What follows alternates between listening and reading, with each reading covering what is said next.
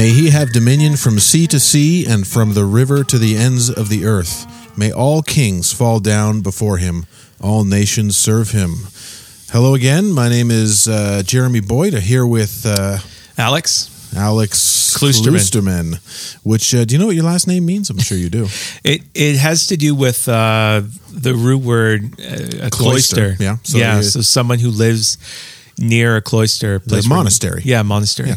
You're like the guy that takes care of the monastery. Yeah. And now I'm the guy who lives in one. That's right. Well, I wish.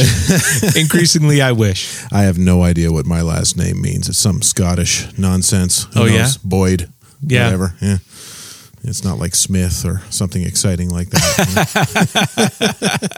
Well, we're back again. This is episode number 3. We are keeping this roll going here. Week in, week out, coming at you with the hard-hitting stuff here. What are we talking about today? We are talking about courage. Now, I did get a little more heads up this week rather than last week. So it's all on me if I don't perform properly. Well, last week was great. I thought it was good. Sometimes it's better to not overthink things, just like there's no pressure. Yeah. And I'm willing to talk. So I thought this week we would talk about courage for 2 reasons. One, the scriptures prioritize courage. And courage is a massive and a crucial priority for Christians. It should be so I thought, let's talk about it. Contextually, I think a lot of the problems we are in as a church, as a culture, come down to a lack of courage, right? Especially in leadership. And leaders are to model courage for the people who look up to them, follow them, whether it be pastors, politicians, parents, whoever it is, employers. Courage is an important thing. I'm going to read from Revelation. I think pulls this idea out pretty clearly. So Revelation 2:10, we read, "Do not fear what you are about to suffer. Behold, the devil is about to throw some of you into prison, that you may be tested. And for 10 days you will have tribulation. Be faithful unto death, and I will give you the crown of life." So we read in that passage that fear is put in opposition to faithfulness. Do not fear, and instead be faithful. And as I tell our church, fear is the enemy of faithfulness. So if we want to live faithful Christian lives, we have to know how to deal with our fear. He goes on in the book of Revelation in chapter 21, verse 8, to really drive home the danger of giving into fear, namely cowardice. He says, John writes, "But as for the cowardly, their portion will be in the lake that burns with fire and sulfur, which is the second death." And we did a podcast on this with Jason in the PGU. But basically, a lot of people think that fear is not ideal. I mean, no one would say that it's a good thing. But often we view ourselves as victims to our fears, powerless over our fears, and that fear is really a neutral, harmless thing except to ourselves. Right. We look at it like fear is being imposed on us from outside. Yeah, it's imposed from outside. Something's happening outside. The fear is the feeling we have. Yeah. And so how can you help but have a feeling of fear when you're in danger or something like that? Yeah, and even further than that, there's no real moral consequence tied to fear, right? It's just something that we deal with through therapy. We deal with it in a therapeutic way with people. But the Bible tells us that fear is the enemy of faithfulness, and that it's actually we're morally culpable for what we fear. Right. And we are commended for our fear of the Lord and encouraged in that, commanded in that. Or we are condemned, as we read in Revelation 21, for our fear, unrighteous fears, fear of man, which leads to unfaithfulness. Right. And a lot of people don't think of fears as something that we will, that's sinful, basically. Right. And in Revelation, would you say he's talking about, he's not condemning the world for cowardice necessarily. Is he condemning people who would have professed to be believers who turned back? They put their hand to the plow and then they turned back. Well, I think Revelation 21 is talking about the world, unbelievers, but Revelation 2, he's exhorting as Scripture does more than any other exhortation, not to be afraid to God's people, because fear is always a constant danger in a world full of threats. And that's something we're going to talk about more in the podcast. So do not fear is a command that's repeated way more than any other command in Scripture, because we are prone to it and because the world is a dangerous place. So if fear is actually a real danger for us as Christians, and if it's something that is condemnable, we need to know how we walk with courage. Right. That's the point. And that's what we want to talk about today. And it seems like we're in a crisis of courage. Mm-hmm. I mean, you read the news and you read and listen to leaders, supposed leaders inside and outside of the church, and you just feel like there's a crisis in courage. What I thought we could touch on is, the roadblocks or the obstacles to courage, both in the culture. What are the cultural ideas and assumptions, beliefs that we hold that actually not only prevent but actively, discredit any act of courage? And then think about perhaps what values even Christians have adopted, even within the church, certain values that are not biblical values that undermine courage, because it's a systemic thing. I mean, it's a pervasive problem that we need to deal with. I would say we know it's pervasive too, because we know it from personal experience. Yeah. It's one thing to look at the leaders of the church and say, okay, they're not being courageous, but we all know in our hearts that we're not courageous, right? When we think of some of the big cultural issues that it seems like we're never going to have any success in these areas, like abortion or whatever it happens to be. Oh, there's no way I can do anything about that. Yeah. It's mostly just a fear of ridicule, a fear of man that's driving that defeatism. Yeah, absolutely. So when we look at the Canadian landscape, and this is, one thing we want to touch on in the podcast is Canadian related issues. God bless our neighbors south of us and across the pond, but it's we're probably more like Europe in this regard. So if you look at our cultural values of safety, compliance, carefulness, basically adopting a collectivist mentality of things, courage is seen not as a virtue, but the actual demonstration of courage is often viewed as a vice. So what I'm trying to say is, not only is courage hard, because it's always hard to overcome your fears, but it's hard in a particular way for us because our culture looks at real, genuine, authentic courage and actually says that's bad. Not noble, but difficult, which would be an obstacle. But actually, that's not a virtue. That's a vice. To a culture that values safety, courage is actually dangerous. Right. And I mean, give me some examples, because our culture hasn't really gone to war in the last number of decades. We don't have those examples of courage. Yeah.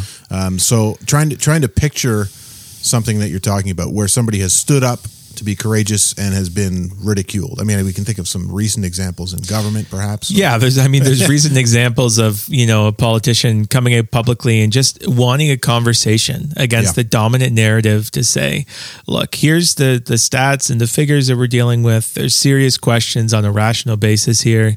We need to have a real conversation, and immediately axed. And another one months ago who stood up against legislation that basically stopped our government from functioning as a healthy parliament, and consolidated all the authority into one branch of government, which means we're not functioning as a democratic country the way most people probably think we are. The legislature hasn't been meeting, at least not in a healthy way, to hold the executive branch accountable, these types of things. And she was axed as well. So when people kind of pop their head above the turret, they're just picked off. And again, what is said about them, they are dangerous. Yeah. They are dangerous. And so you touched on, because we are a culture that is not engaged in war, we have been privileged and peaceful. There are certain things that we value that we can idolize. And if we idolize those things, courage is actually a threat. So those things are safety. The other one is compliance. and to a culture that values compliance in an idolatrous way, courage is rebellion. Right. So you see courage in a safe culture, it's dangerous. Courage in a compliant culture, it's rebellious. Courage in a careful culture, it's reckless. Courage in a peaceful culture, it's conflict, Right. disruption. Right. This is why when you see examples of courage in communist countries in the past, that courage usually led to exile, isolation. Yeah. You're going to the camp. You're going to Siberia. Right? Yeah. Yeah. So that courage is rebellion, and it needs to be punished as rebellion. It's actually morally reprehensible. Yeah. And courage, that's a problem, because courage is necessarily, true courage is a standing against the grain, whether that be the majority, whether that be the powerful. It means engaging in conflict. And there's no courage required to go with the flow. But Canadian values say you should go against the flow. You know, you should be about safety, compliance, carefulness, and peace. That's what it means to be a good person. And if that's what it means to be good and virtuous, then the true virtue of courage will look like a vice. Now, to be clear, we agree with all of those values. Yes. But they all have to be in their proper order and in their proper proportion. Yes. Right? So compliance is good, but it has to be compliance to the proper authorities. Yeah. In the proper context. Of course. The same reason why your pastor can't come and tell you how to spend your money is because he's not authoritative in that way. Yeah. Yeah. And so we would comply with our elders, we would comply with our public officials, but to a point, and only up to a point where God says they have control over these areas of your life. So it's not like we don't agree with these things. We're just putting them in their proper proportion. Yes, and that's why I use the term, to idolize them, to take them out of their rightful place. So, no, safety and compliance, carefulness and the love of peace are not bad things in and of themselves, but when they become ultimate things and that can never, ever, ever be challenged, then they are idols and they are very dangerous. And on the flip side of this, to drive it home as well, dangerous, rebellious, reckless, and conflict type behavior isn't inherently courageous. I mean, terrorists can do those things, and abusive, angry people can engage in that. And, avoiding these things doesn't make you virtuous, but engaging in them doesn't make you virtuous either. Right. It depends how you are engaging with your motive, these types of things. So I just want to get that off the bat, that part of the reason courage is so sparse is that if we see courage in our current cultural climate, we often wrongly interpret it as bad behavior. Right. And so if we recognize that bias that we have, then we're on a better path. We can grow, we can change, and we can see, okay, well, what does true courage look like? I think if anybody wants a good view of how courage is treated, go on YouTube or any other video site and look up people who are doing open air preaching and see what kind of response they get from the crowd. Usually the harshest response are from people who claim to be Christians. Yeah. And it's funny they're doing something that I don't have the courage to do. Yeah. Get out there and actually preach the gospel in the street. Yeah. And the harshest criticism comes from the church. So bring this into the church now. What are these vices we talked about in the Canadian values? What are the analogs to those in the church? Yeah, and this is super important. That's a great example, because even in this time, there's disagreement around the issue of should churches be meeting or not meeting. And I just want to say that I totally have categories for churches that aren't meeting. There's a variety of reasons that don't have anything to do with courage, a lack of courage, or faithfulness. A pastor could, for example, respect the plurality of elders. He could be one of 5 guys, and the other guys are not on the same page, and the congregation's not on the same page. And his duty as a pastor is to patiently, prayerfully persuade. And he wants to uphold the healthy relationships of the church. And he's not giving up his convictions. He's actually getting to work on them by praying, by seeking to persuade through the word.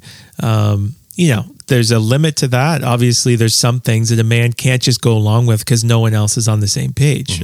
But there is a category that you could be meeting in a facility that's not your own, and you have no choice in the matter. And it's wintertime, and you have no real alternatives, and you try to do your best. So I'll just say at the beginning, what I'm not saying is that there are not legitimate disagreements about how to act in various situations, and it's not just you're a coward if you're not.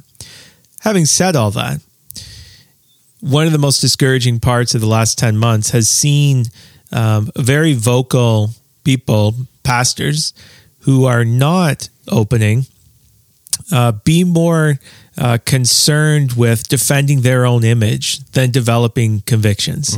And doing so, seeking to discredit and slander and undermine those who are standing. It's kind of like the guy who street preaches. It's like, look, and I'm in this boat, I don't always know if street preaching is a great way of doing things. That I often look at street preachers, or sometimes, and I think, you know what, I'm not sure if that's the best way. And I would want to know, like, are you reaching out to people in your own life? Like, are you loving your neighbors, or is this kind of a way of getting around actually engaging with people? It's because sometimes it's easier to stand at a distance and just say things than it is to actually engage.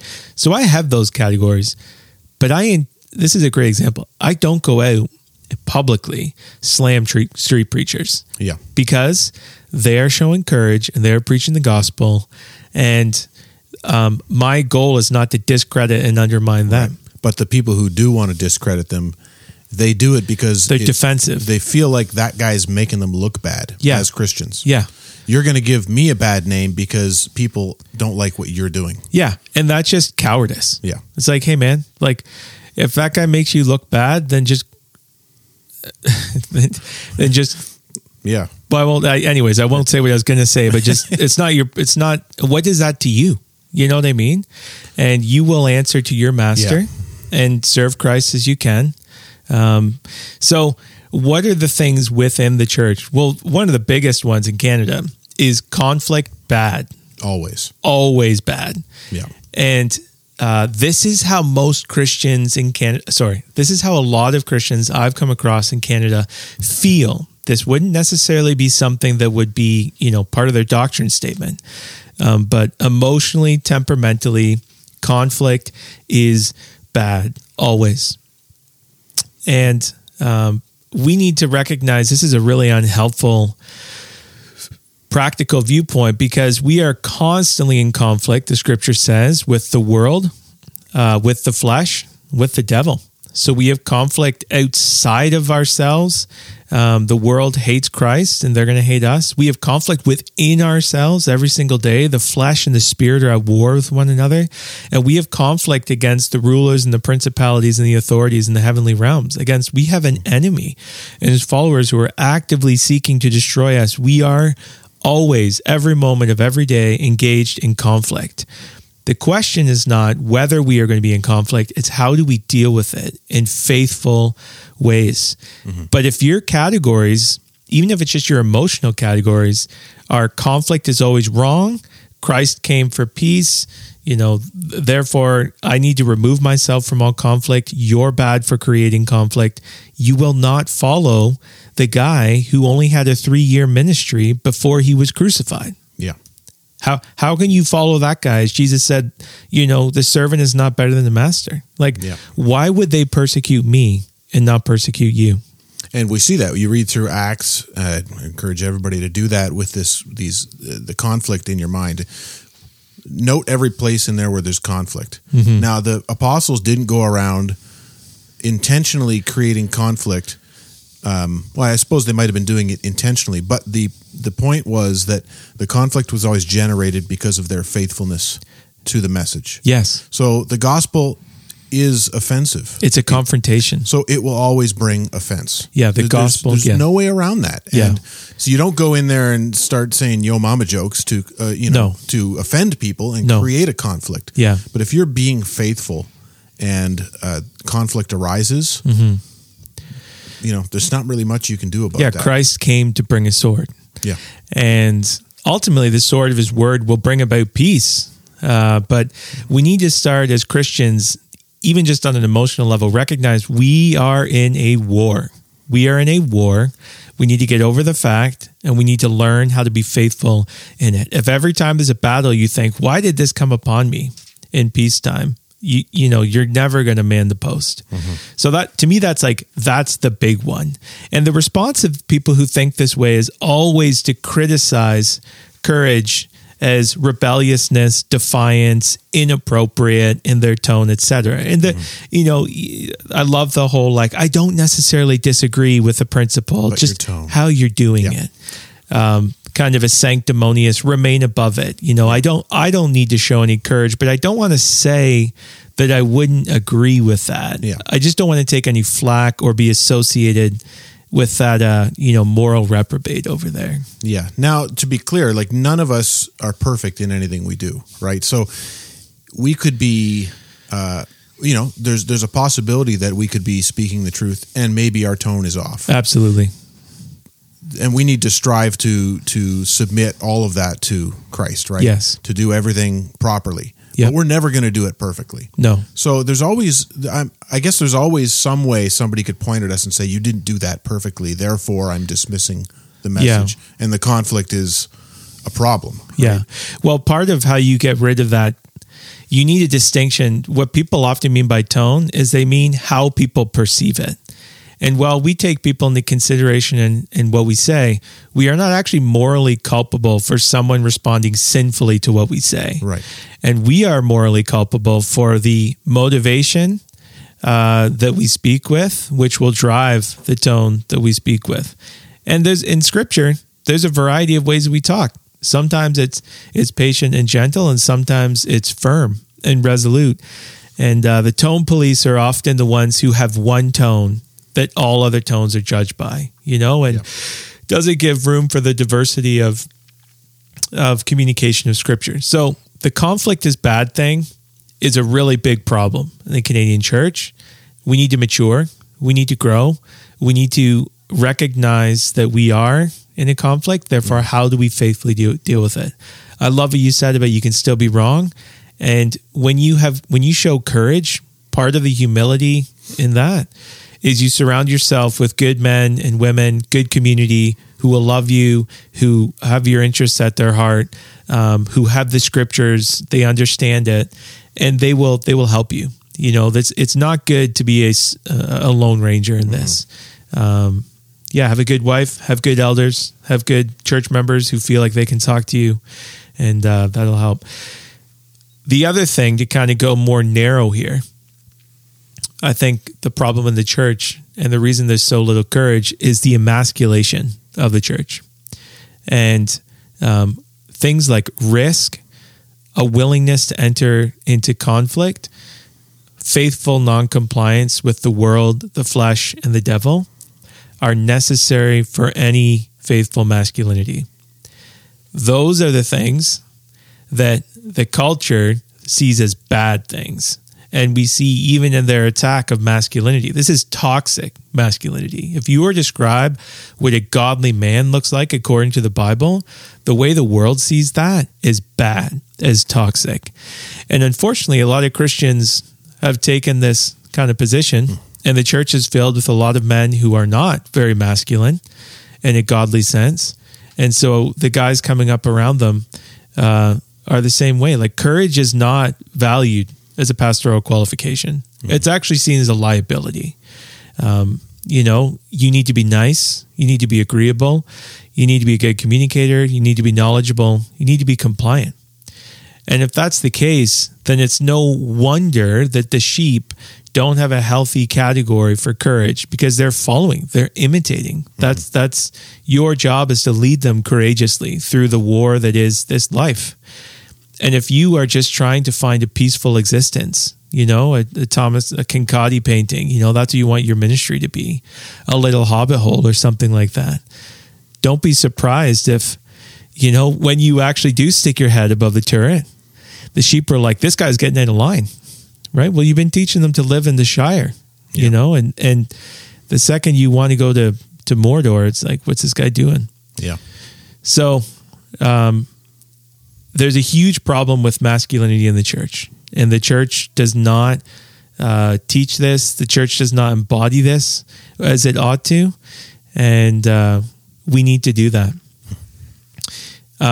I think one of the greatest obstacles to this, I love Doug Wilson's book, Father Hunger. It's super helpful. One of the most profound points he makes is that we see in the baptism of the Lord Jesus Christ, we see the Trinity at work, the Father, the Son, and the Spirit.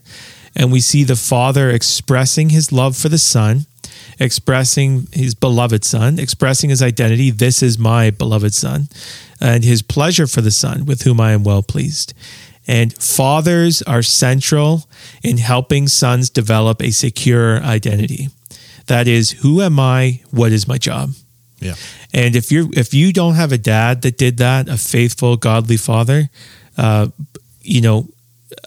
God's grace, we are adopted into God's family, and God's Spirit and God's Son can help us to understand that, God's Word. But there's a detriment there. And we are in a fatherless world, and we are increasingly in a fatherless church. And we don't look for fathers as pastors. We look for gurus and mentors and heroes, this type of thing, but not fathers. And what you have is a whole lot of insecure men. And insecure men are risk averse. They enter conflict with either a fight or flight mentality, which means they either sinfully engage or they passively avoid. And I've observed this, that the most insecure guys, it's funny, they are the most reticent and passive in certain conflict, but they're the most critical in others. The same thing in the same person. It's because it's the same problem. They feel an unhealthy aversion to non-compliance. And the reason is they're insecure in their identity. So they seek to maintain their image, which courage disrupts in the eyes of others. And so this is kind of the elephant in the room. I've been thinking about this and writing about this. But, part of the step to courage is securing men's identity in Christ, helping them to live out of their identity in Christ rather than constantly making and protecting their own. And when you do that, when you try to make your own identity and you try to protect it, courage is a threat. Courage is a threat because we lose our reputation when we're courageous. We lose the respect of people around us. It's a costly thing. So these kinds of guys, in a sense, we're all insecure, but what we do in our insecurity, like you mentioned earlier, is we actually seek to discredit courageous people so we can dismiss them. And we scoff at courage. We want to avoid responsibility, and we discredit courageous men. Lewis talks about this in The Abolition of Man. He says, in this sort of ghastly simplicity, we remove the organ and demand the function. We make men without chests and expect of them virtue and enterprise. We laugh at honor and are shocked to find traitors in our midst. We castrate and bid the geldings be fruitful. So we still romanticize courage. We still say, I want someone to be brave. We don't say bravery is bad.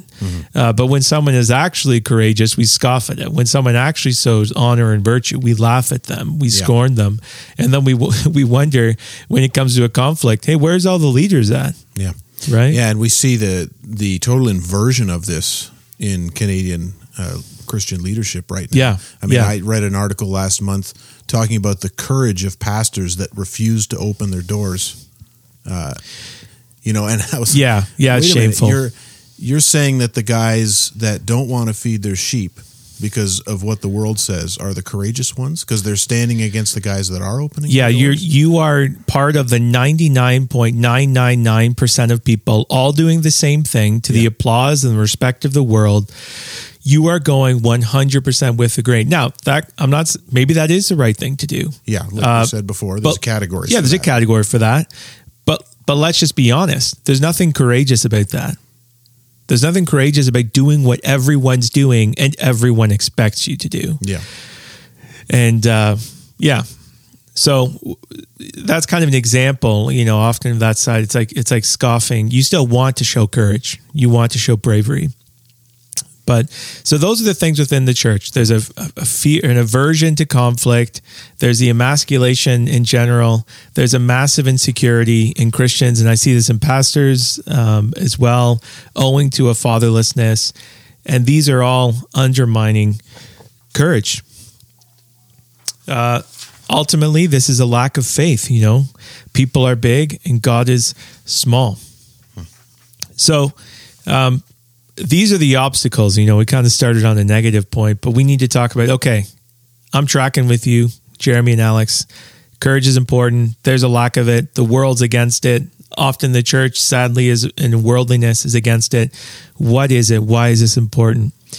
As I said in the beginning, courage is necessary for faithfulness. And the way I define it, and I'll read some text, courage is produced and maintained as we trust the promises of God and obey the commands of God as revealed in the Word of God while walking in the presence of God.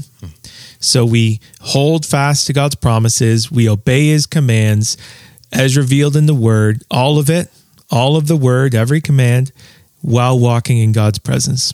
And I like that definition because it's leaving out something that's kind of inconsequential, and that's the presence of fear. Yeah. So, it doesn't say not having any absence fear. of fear, yeah. The absence of fear, No. or the presence or the power of fear, yeah. How strong that fear is. Yeah. But it's, trust and obey, right? Trust and obey. Mm-hmm. And this also rules out the kind of caricature of courage, which is just recklessness, irrational, just anger and frustration, lack of self-control. Because when you're actually walking in light of God's promises, mindful of them, in accordance to His commands, as revealed in His Word, in His presence, that's what it means to walk by faith. You're more likely to avoid that ditch, either of sinfully engaging or sinfully being passive. And so that's important. So I'm going to read, where do I get this? Deuteronomy 31 and Joshua 1, 6-9. I'll read Joshua first because that's where I kind of developed this. Be strong and courageous, for you shall cause this people to inherit the land that I swore to their fathers to give them. So that's the promise. I made a promise to you. Believe it. Only be strong and very courageous. Be careful to do according to all the law that Moses, my servant, commanded you. So there's the obeying the commands. Do not turn from it to the right hand or to the left, that you may have good success wherever you go. This book of the law shall not depart from your mouth, but you shall meditate on it day and night, so that you may be careful to do according to all that is written in it. For then you will make your way prosperous, and then you will have good success. Have I not commanded you? Be strong and courageous. Do not be frightened, and do not be dismayed, for the Lord your God is with you wherever you go. There's the presence of God. And again, this is repeated, Deuteronomy 31, be strong and courageous. Do not fear or be in dread of them, for it is the Lord your God who goes with you. He will not leave you or forsake you.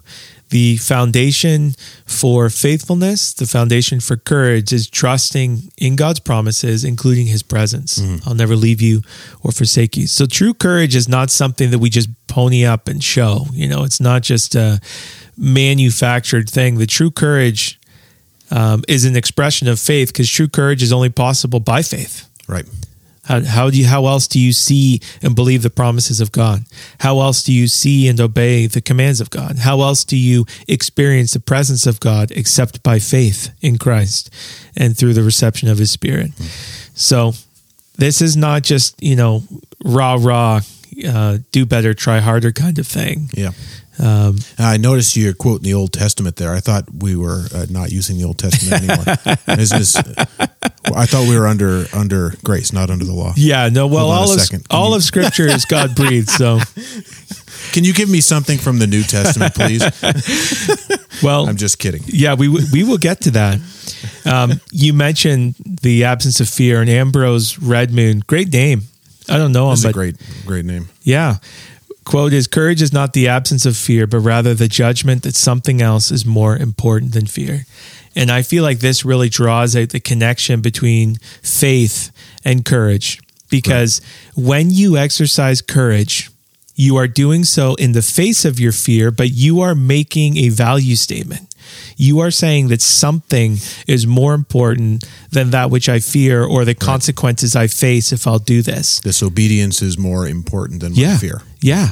And that's Jesus, the parable of the treasure in the field, right? The man sells everything he has and buys the field. That's what the kingdom of God is like. It's worth more. Moses, consider the reproach of Christ, greater wealth than all the treasures of Egypt and the pleasures therein.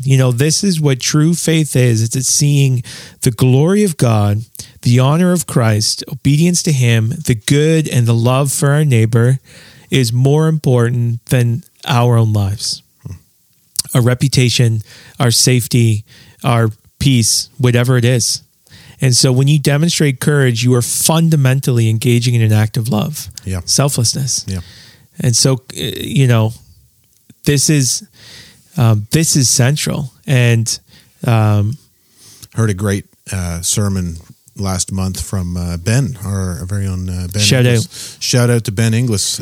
Hopefully he can join us next time. We're hoping so. Yeah, he preached on the passage: must take up your cross and follow me if you want to be my disciple. Yeah, and everyone knew what that meant back then. Yeah, when Jesus said, "Take up your cross," it didn't mean this is the thing you have to put up with. Yes, it meant get ready to die. Yes. Get in line, you're going to be crucified. Yeah. So you can imagine how they would have been afraid of that, but they still followed. Yeah. They still followed, they still obeyed. Yes. And most of the disciples, if tradition is correct, paid for their proclamation with their lives, right? And we need to, in the pattern of Jesus Christ, explain to people that true, authentic discipleship is always picking up your cross, is always engaging in conflict, is always involving a death to yourself. And that's a scary thing. That's a terrifying prospect, apart from the promises of God in Christ Jesus, apart from his presence with us. Ben actually, just as an aside, he did a fantastic set of talks at our conference a couple of years ago on the nature of discipleship, kind of relating to that. I was actually hoping we could get that published. So that was a recycled sermon then. So I don't know. No, I don't know. No, I don't know if that sermon was. I just mean he did a great set of talks, probably on our church website. If this is true, that courage is necessary for faith, is the fruit of faith, and it is necessary for real love, then we agree with Aristotle, who says courage is the mother of all virtues because without it, you cannot consistently perform the others. If you don't have courage, you won't have patience, you won't have humility, you won't have self-control, you won't have all of these things because all of those require courage. Lewis said, courage is not simply one of the virtues, but the form of every virtue at the testing point. And that's a more helpful way of thinking about it. Courage is love at the testing point. Courage is faith at its testing point.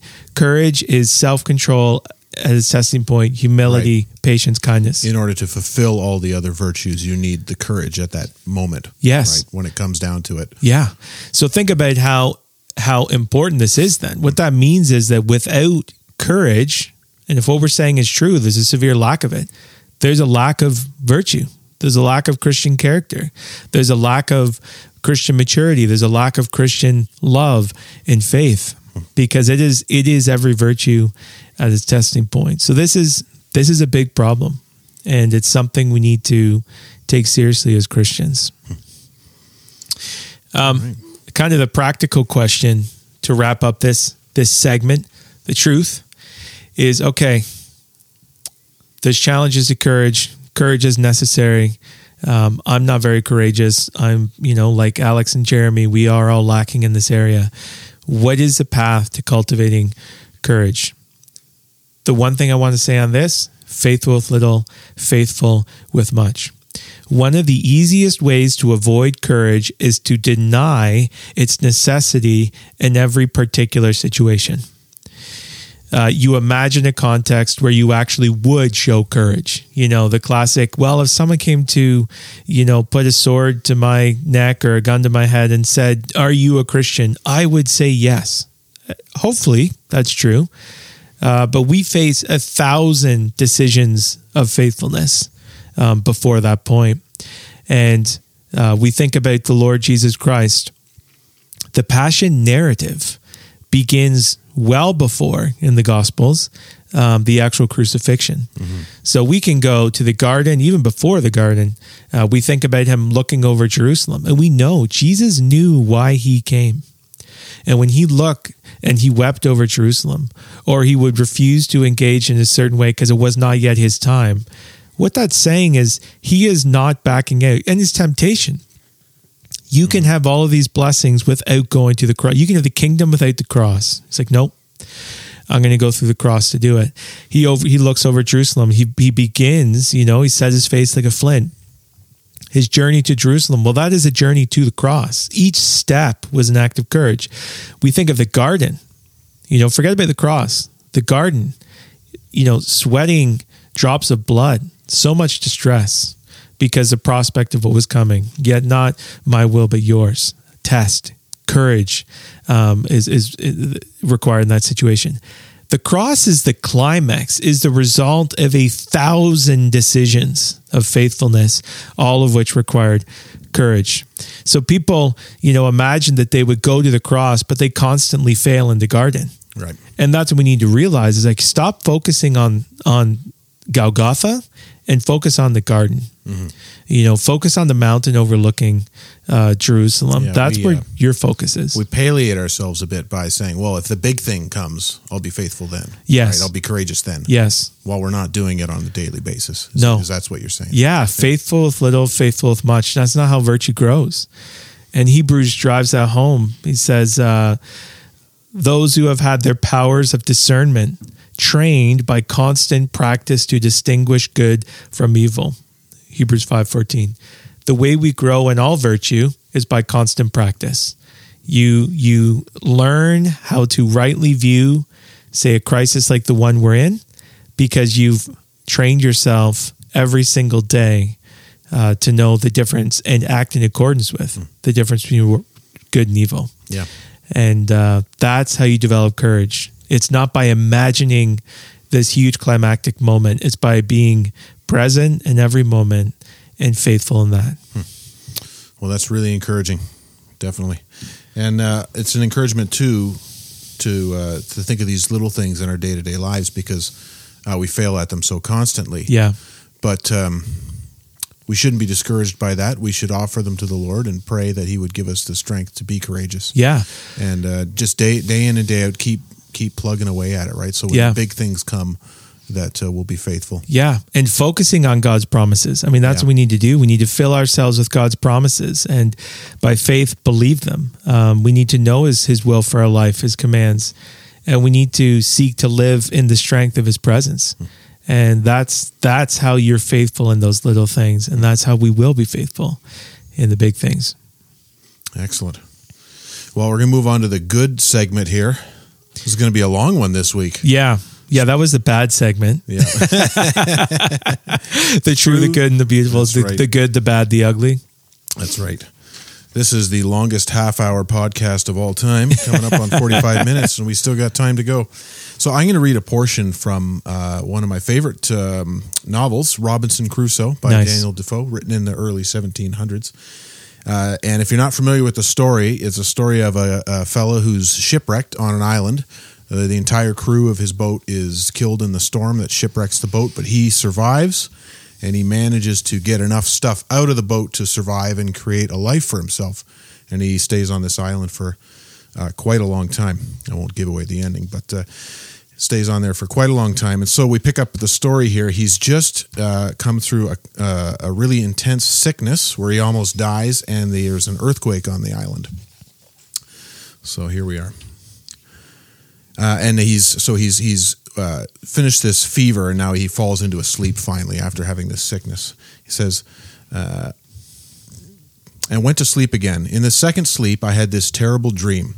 I thought that I was sitting on the ground on the outside of my wall, where I sat when the storm blew after the earthquake, and that I saw a man descend from a great black cloud in a bright flame of fire and light upon the ground. He was all over as bright as a flame, so that I could but just bear to look towards him. His countenance was most inexpressibly dreadful, impossible for words to describe. When he stepped upon the ground with his feet, I thought the earth trembled, just as it had done before the earthquake, and all the air looked to my apprehension as if it had been filled with flashes of fire.